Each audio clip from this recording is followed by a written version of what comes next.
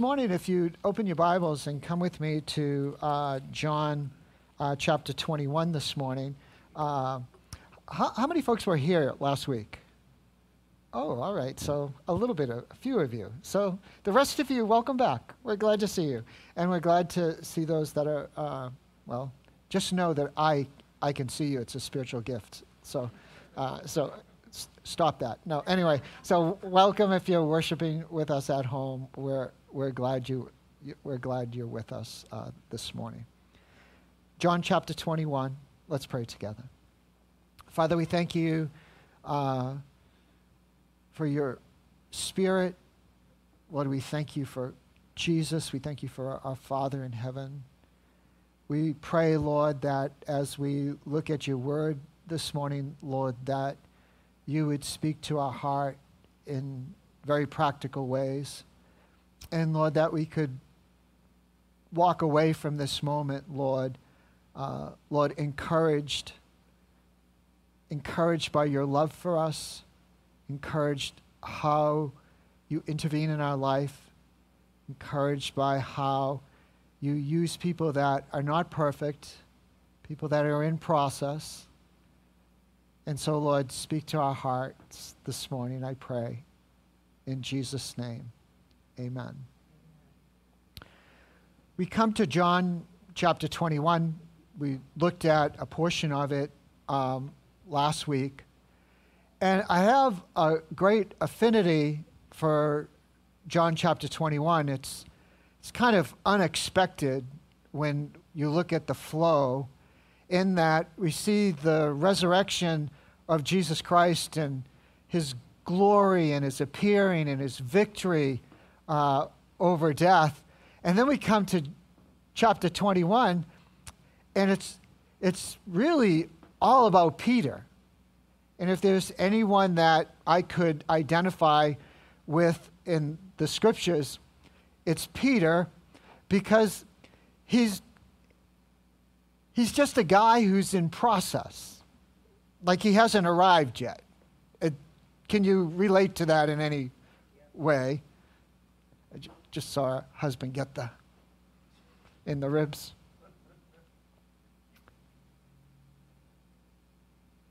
A lot of times we look at the scriptures and we think, I could never be like that. I could never be used of God in the way that these men and women have used by God. And then we come to Peter, and deep within my heart I go, oh, it's possible. Because Peter was full of himself. He was overconfident in his own abilities. He overestimated himself and underestimated the power of sin and the power of flesh and the power of going your own way and doing your own thing. That's me. It might be some of you. That we overestimate who we are and underestimate the need that we have in our own life for more of Jesus. It's kind of like the John the Baptist's words, I must decrease, but he must increase. And the key to success in life is not found in gaining, say, more intelligence, although I can use how to pronounce words from time to time. It's not in gaining more things.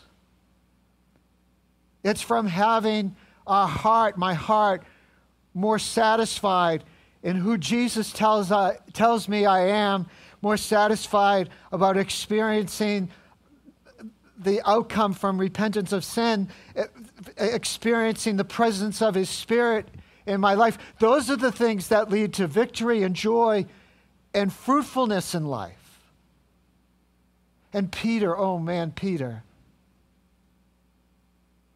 he models that for me time and time again. If we looked at chapter 21 and looked at verse 3, Simon Peter said to them, I am going fishing. Now, many Bible teachers, much more superior than I, slam Peter at this juncture. He's abandoned the mission. He's gone off the farm. He's in rebellion. He's in sin. I listened to a few guys teach on this week, and I'm like, oh, give Peter a break. And really what I was saying, would you give me a break? Because there's times when the vision isn't clear. There's times where you wonder, will Jesus forgive? Will Jesus restore? Will Jesus give a second chance?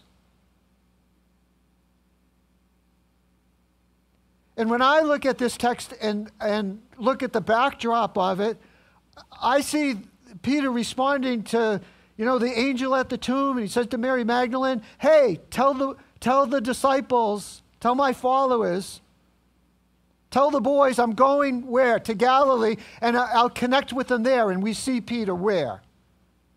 We see Peter in Galilee. And he's in this place which I would describe as being in a muddle, being in a fog, where you're in that place where you're not quite sure how it's going to happen and the mission's going to happen, and you're not quite sure about your relationship with the Lord. You're in that muddle, in that cloud, in that fog. And what Peter shows me is that he stays faithful. He simply does what he knows is right to do. He doesn't go off and do immoral and ungodly things. He says, you know what? It's not a good day. Let's go fishing. At least in those days, there was no Chick-fil-A, There's no legal seafood. So he goes and he does what's right, and he feeds himself and he feeds his men. How do I know he has a good heart when he's in the middle of that?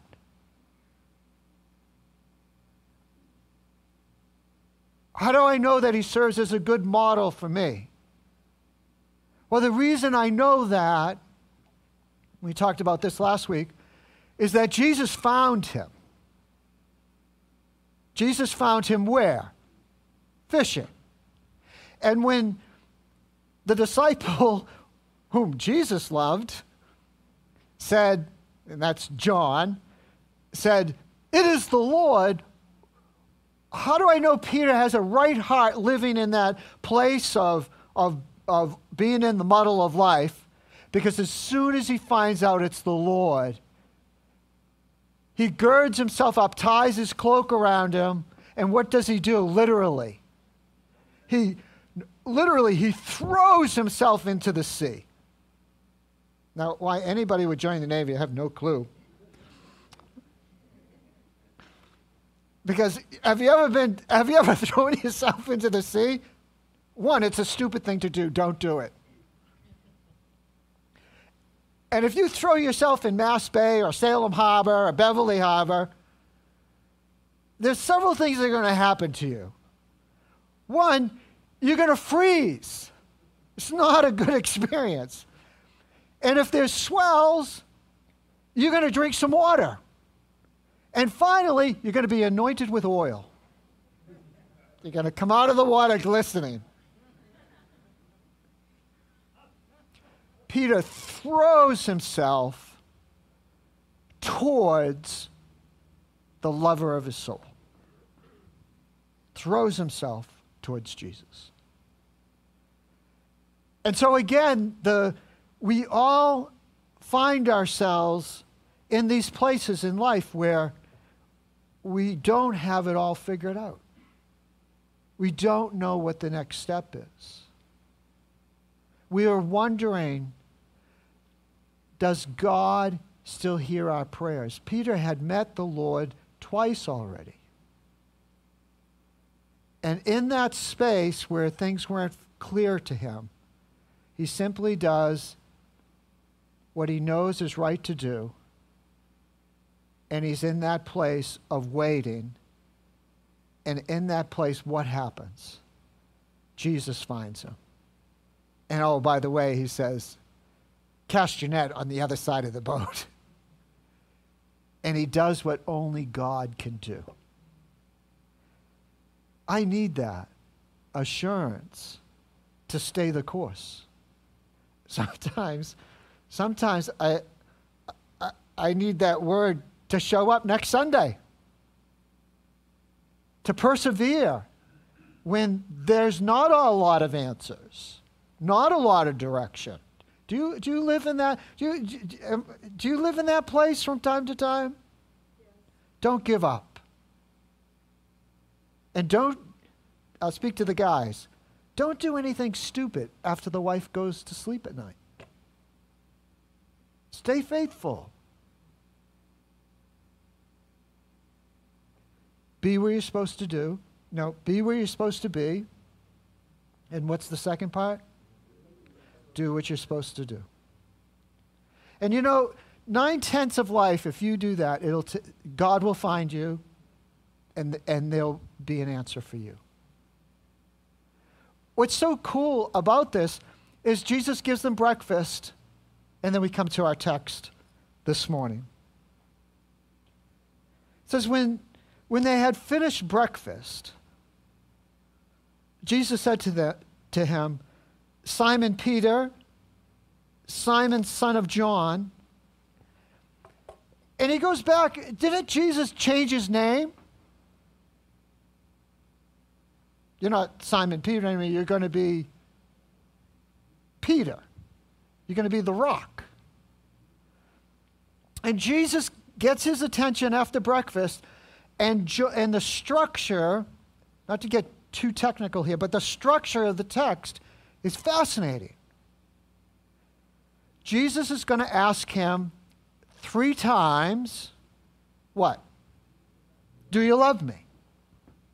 Jesus is going to ask him 3 times.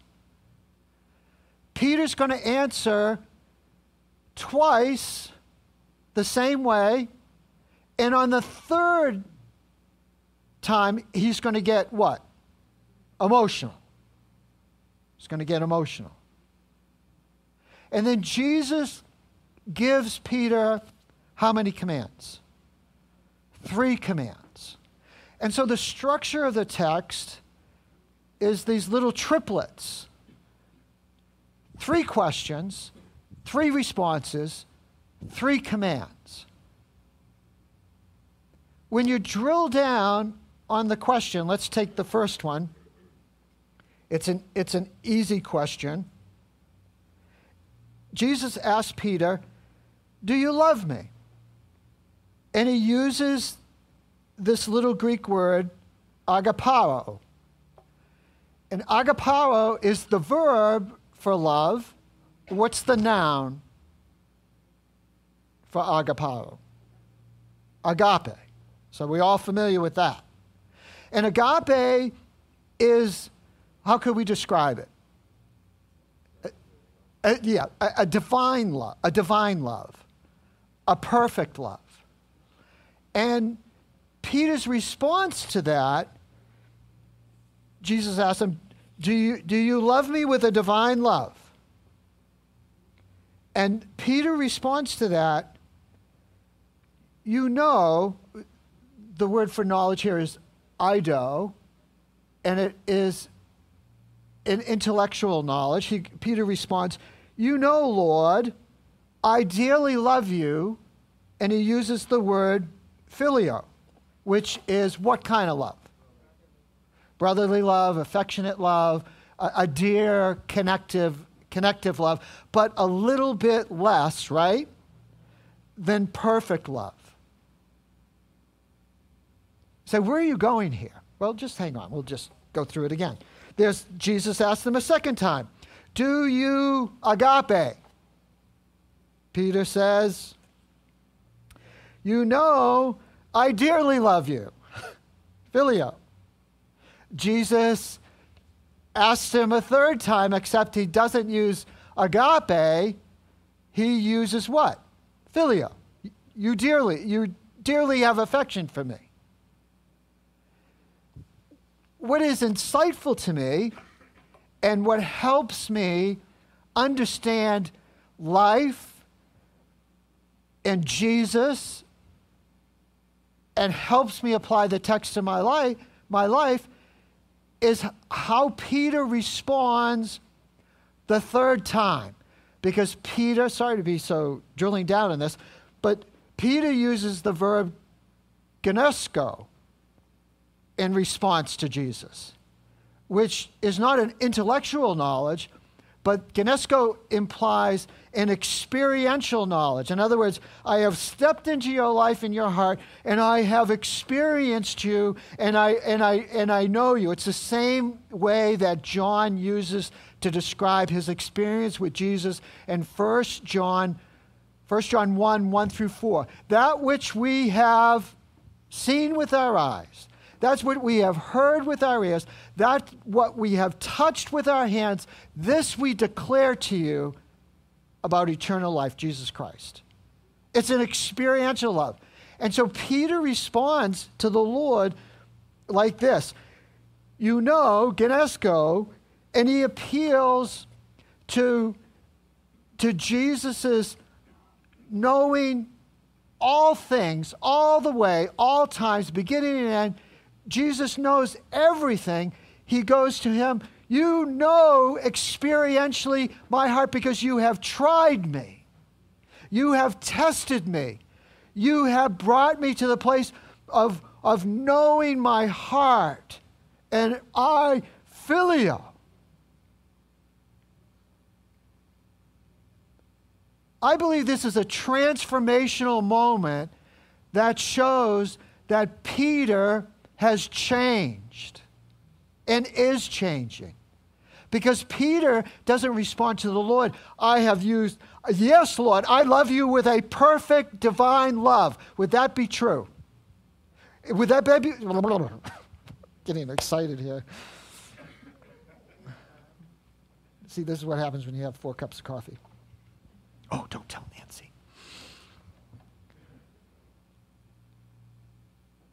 Can I love God with a divine love, a perfect love? No, I cannot. Why? Because I'm a sinner. Yes, I've been redeemed. Yes, I've been justified. I know who I am positionally in Christ. But he's still working out a lot of things, you know. Can you relate?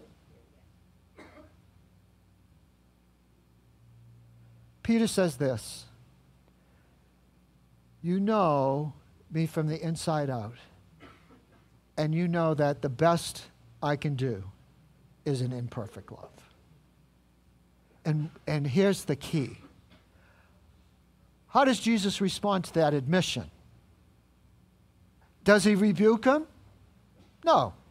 As the Lord rebuked Peter before? Yes. Does he diminish Peter's love for him, even though it's imperfect? No, he doesn't.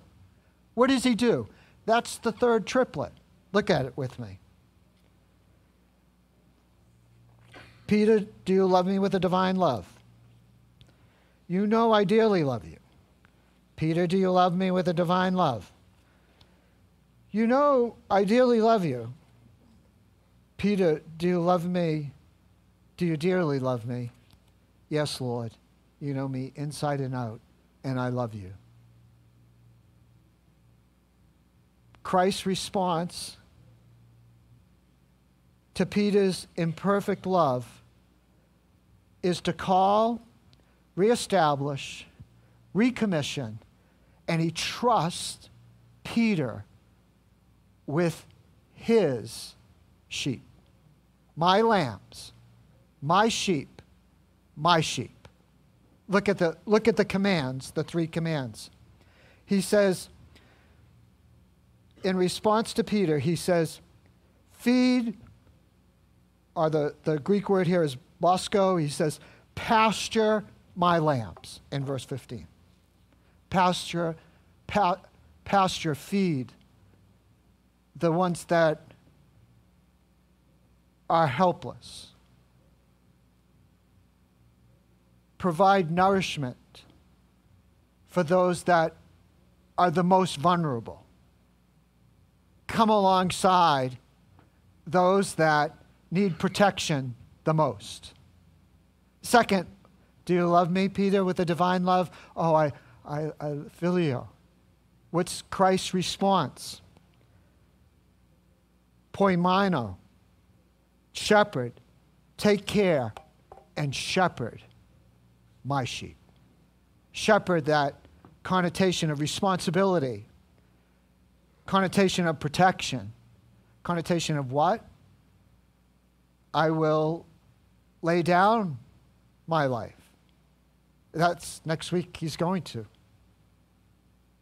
And lastly, what we see in the last triplet is, again, Bosco, feed or pasture, not just the lambs, but feed and pasture my sheep.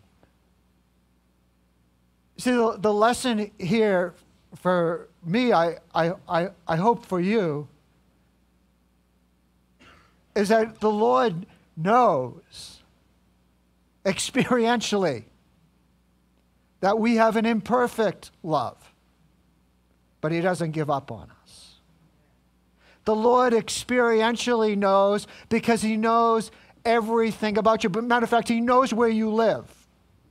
Said to Ananias in Acts, go minister to the apostle, go minister to Saul. He lives on Straight Street in Damascus. Do you think the Lord knows where you live? Yes, he does.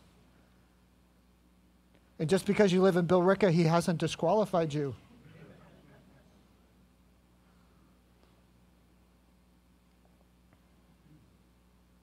The takeaway for me is that God is not looking for perfection.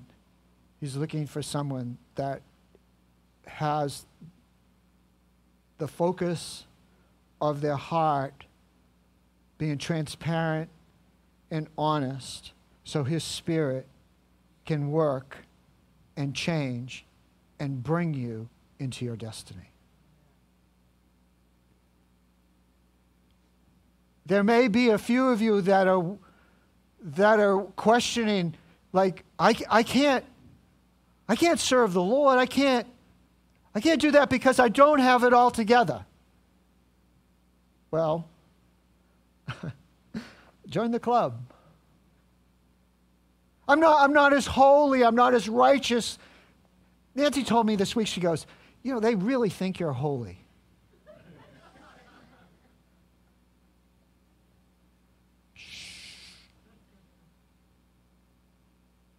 He's looking for a Peter that'll say, oh Lord, I know you want a perfect and divine love, but I'm loving you with all that I have, and you know it, Lord. He appeals to Christ's omniscience. He appeals to his all-knowing. He appeals to the heart of Jesus, and Jesus says, with that, go feed my sheep. In closing this morning, just a little note of caution. I love what F.F. Bruce says about Peter. He says that when he first called Peter from his occupation of catching fish to be a follower of Jesus, he was told that henceforth he would catch men. Now to the evangelist's hook, there is added the pastor's crook. As has often been said, Peter proceeded to fulfill his double commission by hook or by crook. God has a plan for your life. God has a place for you to impact other people. God has a call on each one of our lives. And our imperfection should only lead us to trust the grace of God working in our lives for His glory. Say, Conway, that's a nice closing statement. But is it biblical? Come with me to 2 Corinthians for a moment and see if this doesn't resonate in your heart. 2 Corinthians chapter 4. Paul writes, "But we have this treasure in jars of clay to show that the surpassing power belongs to God and not to you or me." And so from one cracked pot to another, let us be about leaning into the grace of God in serving God for His glory. And if along the way people get a glimpse of the power, may God get the glory. And may we experience His presence and His joy in our life. Amen? Amen. Well, we're going to ask Ben to come and close us this morning and prepare our hearts to receive the Lord's table. Would you take a moment in your own heart and just go before the Lord and say, Lord, this is where I'm at today. Come and touch my heart. Come and forgive my sin. Lord, come and show yourself strong in my heart today. Let's prepare our hearts to receive the Lord's table this morning.